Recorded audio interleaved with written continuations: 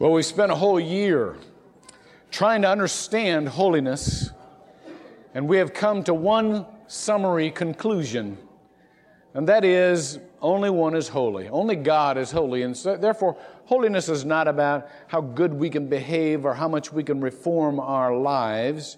Holiness is all about incorporating the characteristics of God, having His nature live through us. Now, in these last weeks of the year, we're talking about some unpredictable things God has done, some strange places for holiness, and some strange people for holiness. It is not altogether fathomable to me why He chose the people He did. And so we're going to spend some time just taking a survey, really, to try to grasp why God chose the people He did for His holiness. We're not going to just exegete one passage. We're going to see a pattern in Scripture. This is honestly one of the most endearing characteristics of God that I know about. It makes me glad that He is this way, because He can choose odd people. And I count myself in that category. Not proudly, but I do. Now, the reason that this is so appropriate at Christmas time is because we see some great examples of it. Let's just use the one that Vernon brought up, Zacharias. It's so odd to me that he would choose an old infertile couple to have as their only child John the Baptist. Can you imagine John the Baptist being the only child of an old infertile couple? Now, not only that, he goes to Zacharias. Now, Zacharias, you can understand it. This is a stigma, much more of a stigma back then than it is now. But he's a little bit frustrated. They've lived a whole life of righteousness. He's a little bit frustrated. And the angel goes to him, says, "You're going to have a baby." And Zacharias just hops right on it. And he says, "Well, how am I going to know? Give me a sign." Got a little bit sassy with an angel. It's not a good idea to get sassy with an angel. Because the angel answers back, "Oh, want a sign? I give you a sign." See, he gets sassy back. Never get sassy with people more power than you got. It's just not a smart thing. And so he gave Zacharias what we call these days a timeout. Made him go sit in a little timeout chair, for 5 months. Couldn't talk. I give you a sign, you can't talk anymore. Well, it's not just Zacharias. God, from the very beginning of calling a people to Himself, called, number one, an odd people, and number two, a bunch of odd individuals. Think about it for a moment. If you have your scriptures, you might turn to Deuteronomy chapter 7. There's a summary verse there of calling Israel on the basis of what they're not, on the basis of the attributes they don't have. It says this, Deuteronomy 7, starting with verse 6, says, "You are a holy people to the Lord your God. The Lord your God has chosen you to be a people for His own possession out of all the peoples who are on the face of the earth. The Lord did not set His love on you, nor choose you, because you were more in number than any of the peoples. For you were the fewest of all peoples."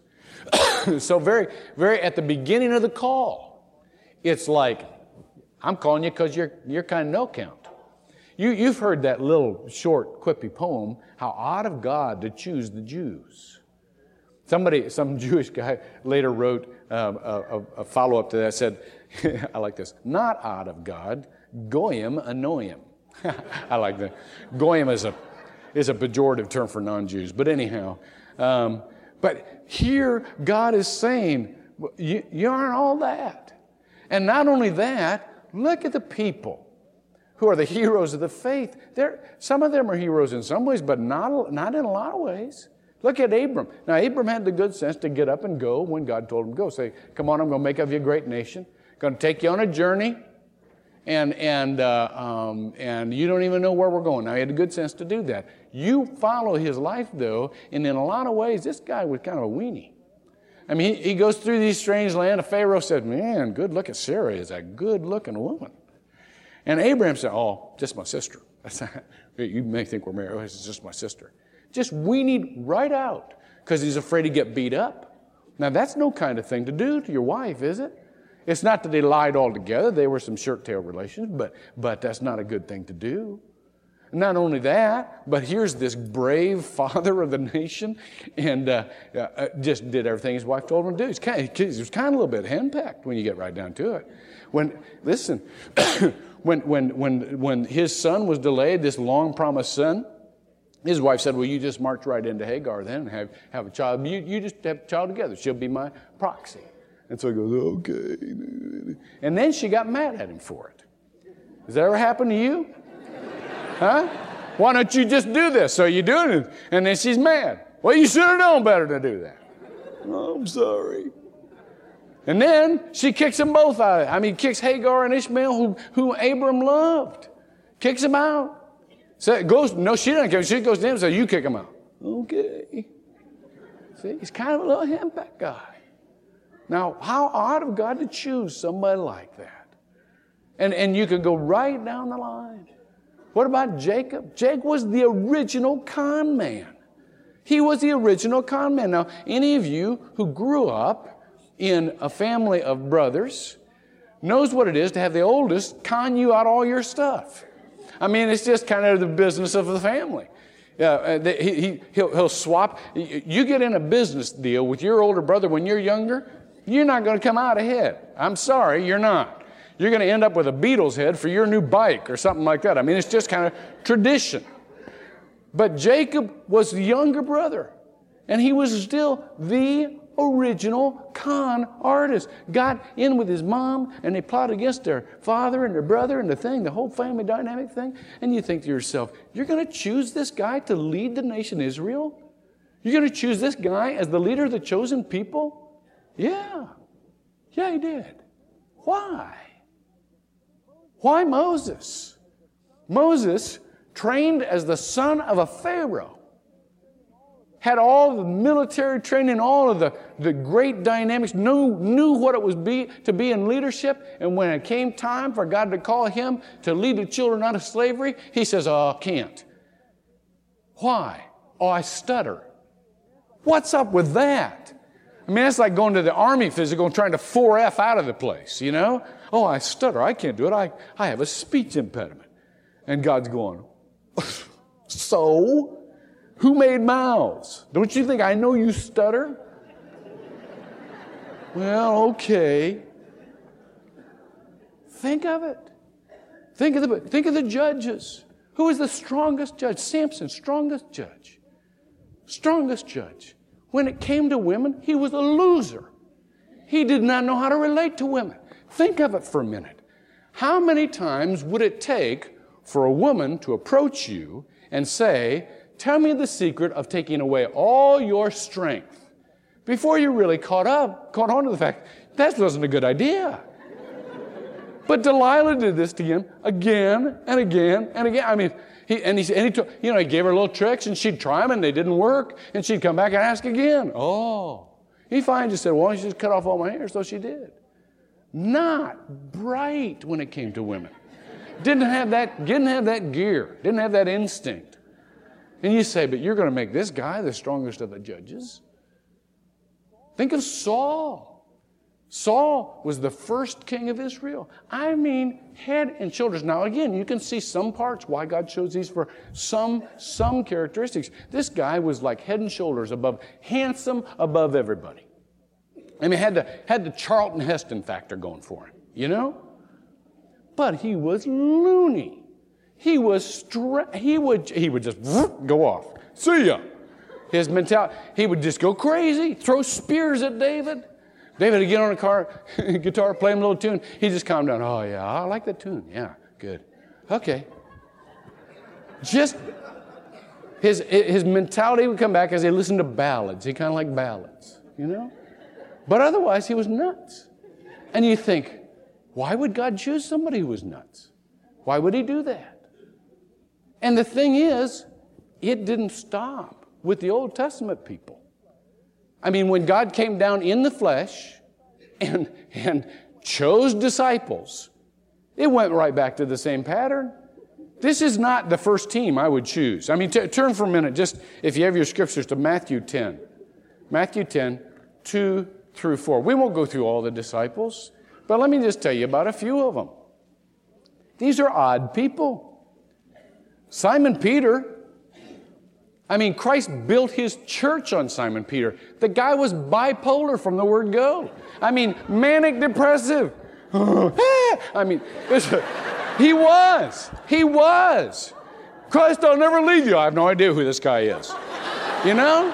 He was just all over the place. Christ built his church on this guy. Think of it. Look at the Zebedee boys here. James and John, sons of thunder. That was their nickname. Sons of thunder. Big, strapping fishermen. And in verse 20, we see their mama taking them to Jesus. Come on, boys, I'm going to take you to Jesus. Oh, Mom. Jesus, I want you to give one on your right hand, one on your left hand. Jesus goes, sorry, Mom, I can't do that. Oh, Mom, this is so embarrassing. They didn't stop her. They didn't stop her. Sons of thunder. Mama's boys. Look at the rest of it. Thomas, can you imagine living your whole ministry with Jesus?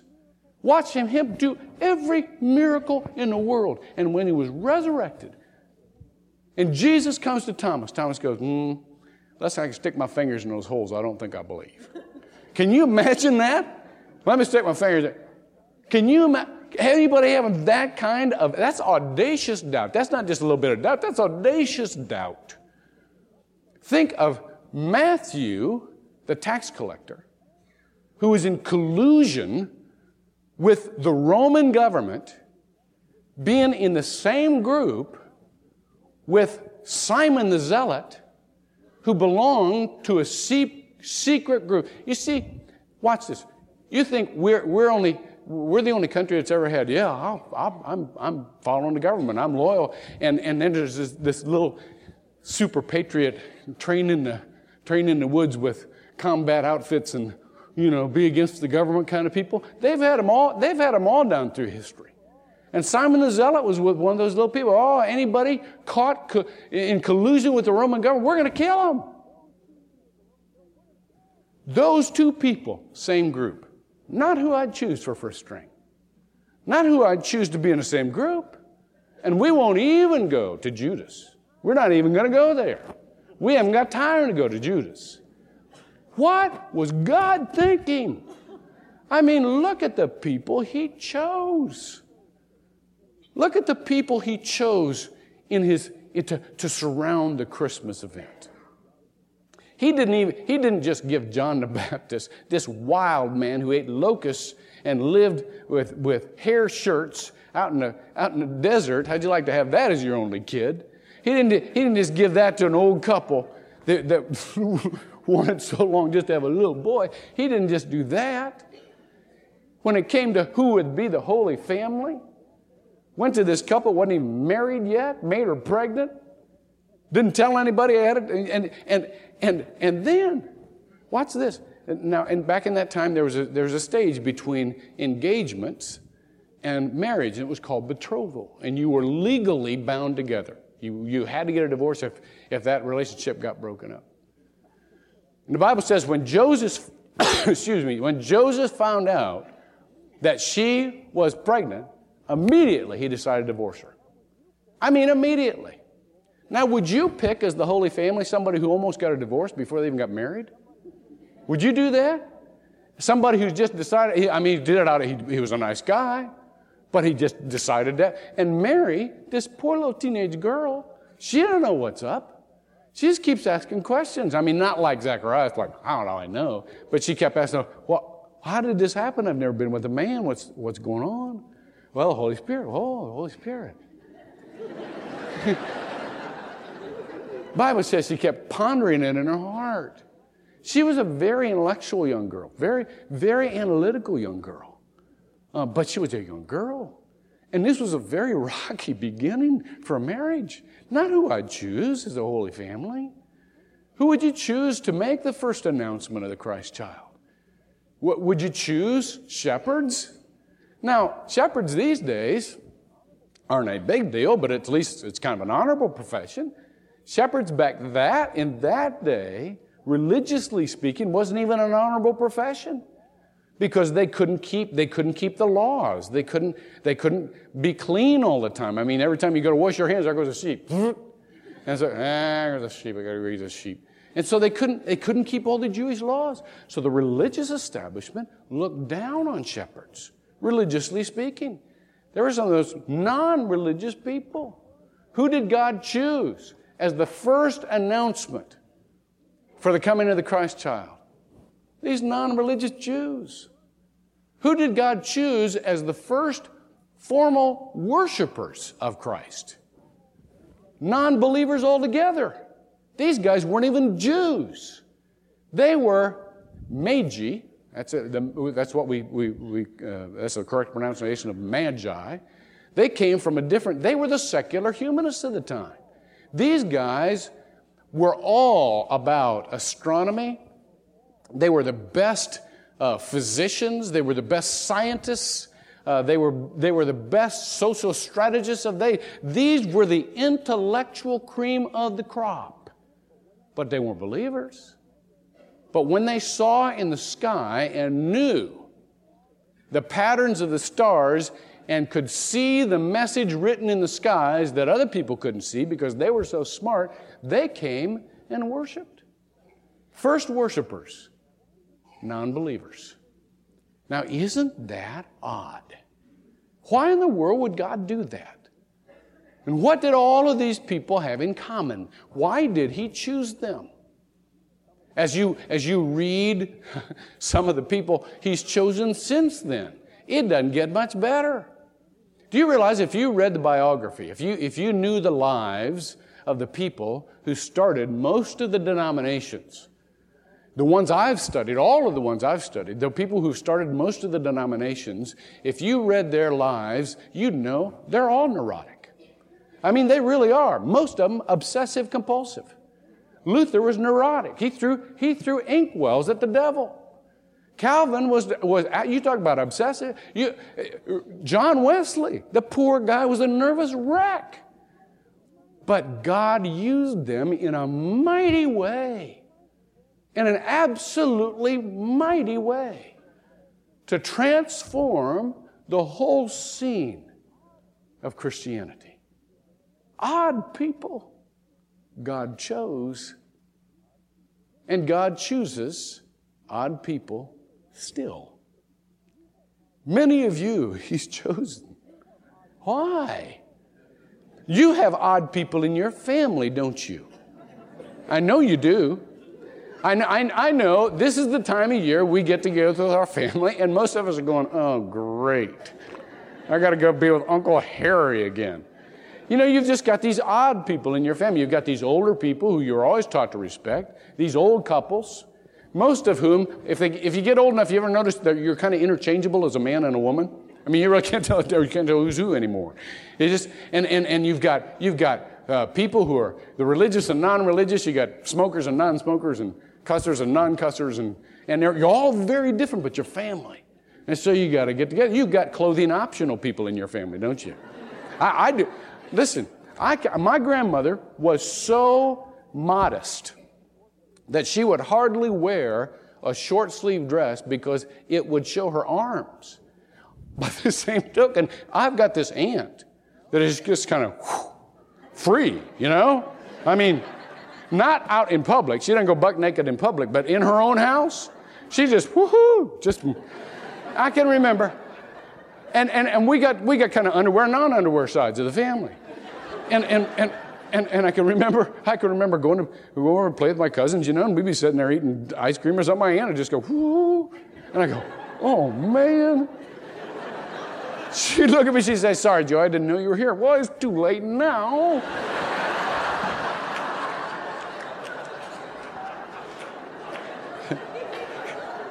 I come from the underwear side. I went in the hospital one time. They couldn't get my underwear from me. No way. I'm the underwear side of the family, you know? But you've got they're strange people. But let me tell you something. If I were in a jam, there's nobody I'd rather have praying for me than that particular aunt. She's got a relationship with Christ the likes I haven't seen in years and years and years. Man, strange person on fire for Christ. I mean, it's just wonderful to behold. So what do all of these people have in common? God saw in all of them not a common ability, not a genetic predisposition, not a common social status, not a common, world view, and certainly not a common stability. There is no thread you can weave through all of those people that is a common thread except one. It doesn't depend, as the Bible says in 2 Corinthians 3:5, on any ability we have native to us. It says, not that we are adequate in ourselves to consider anything as coming from ourselves, but our adequacy is from God. All of these people have one thing exactly alike. Every one of them, when the inbreaking of the kingdom of God came into their lives, reformed their entire lives around God. Every one of them said to the words of Jesus that were, "Follow me," every one of them got up and left what they had and followed Christ. Every one of them, when the voice of God came and said, "I want you," every one of them said, "And I want you to, and I'll do whatever's necessary to follow you." That's what they have in common. That's how God chooses people. God chooses people because He sees in those people the willingness to follow Him no matter what. He sees in those people who will say, "I will build my life around you. I may not like it, and I may not feel adequate for it, but I'll build my life around you." I want to tell you, He calls on that basis today. He calls on that basis today.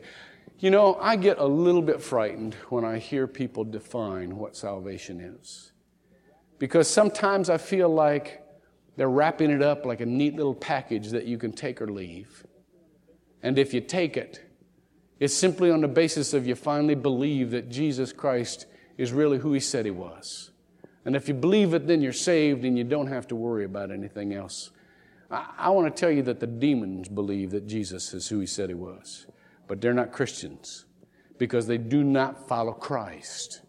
They have not reformed, redone their entire lives around the inbreaking of the kingdom of God. Every one of these other people did. Abraham did. Jacob did. The con artist. Saul did. Although the Spirit left him. It was the shepherds who would be interrupted. It was the wise men who would be interrupted. It was Mary who said, "Behold the handmaid of the Lord, be it unto me as you have said." That was what they had in common. I want you to know that grace isn't something that gets us off anything except punishment. It gets us on to this wonderful journey.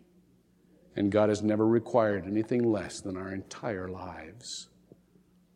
It is very important to understand that it is not God's job to make us happier. It is our job to follow Him.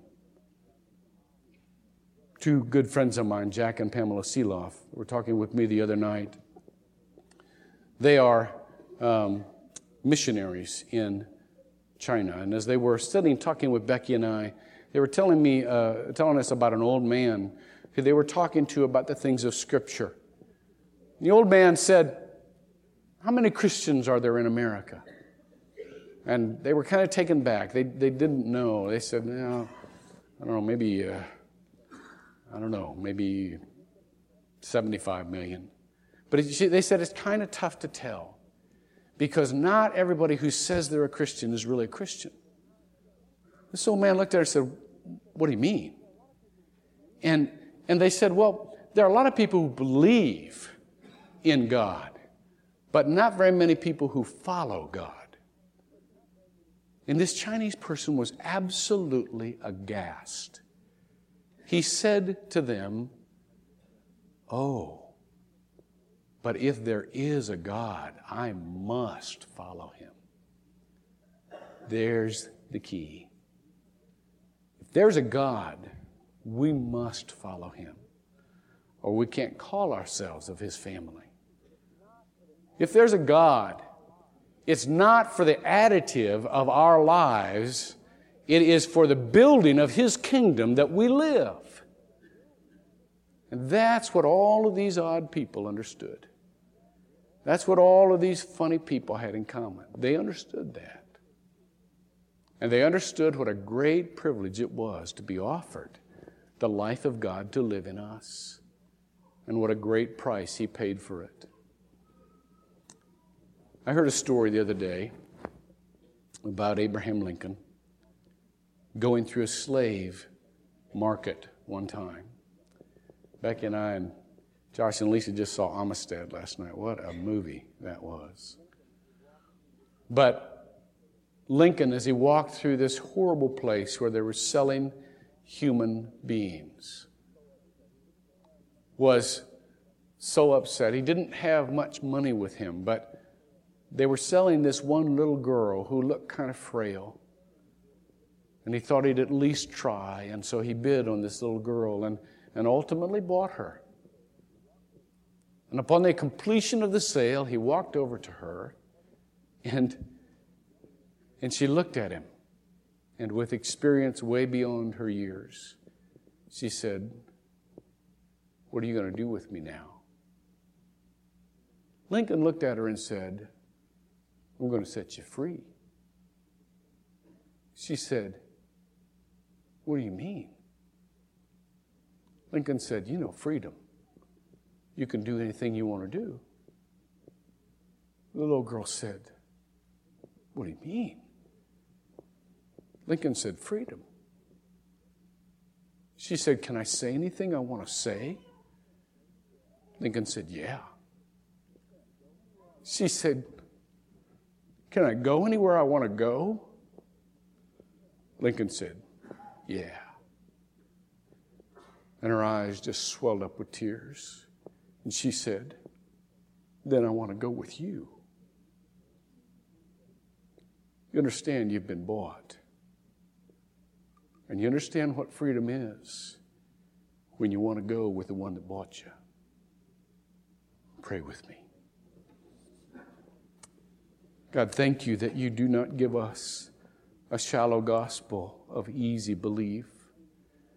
You give us a life-changing invitation.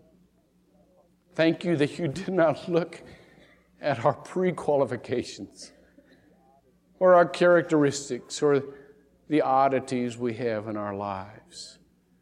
Thank you that for us you just could foresee that we would want to follow you. There may be some here this morning, God, that have never followed you, but they hear your invitation today to say, Jesus, just follow me. Lord, let them do it, knowing full well that that'll change their whole life. In Jesus' name, amen.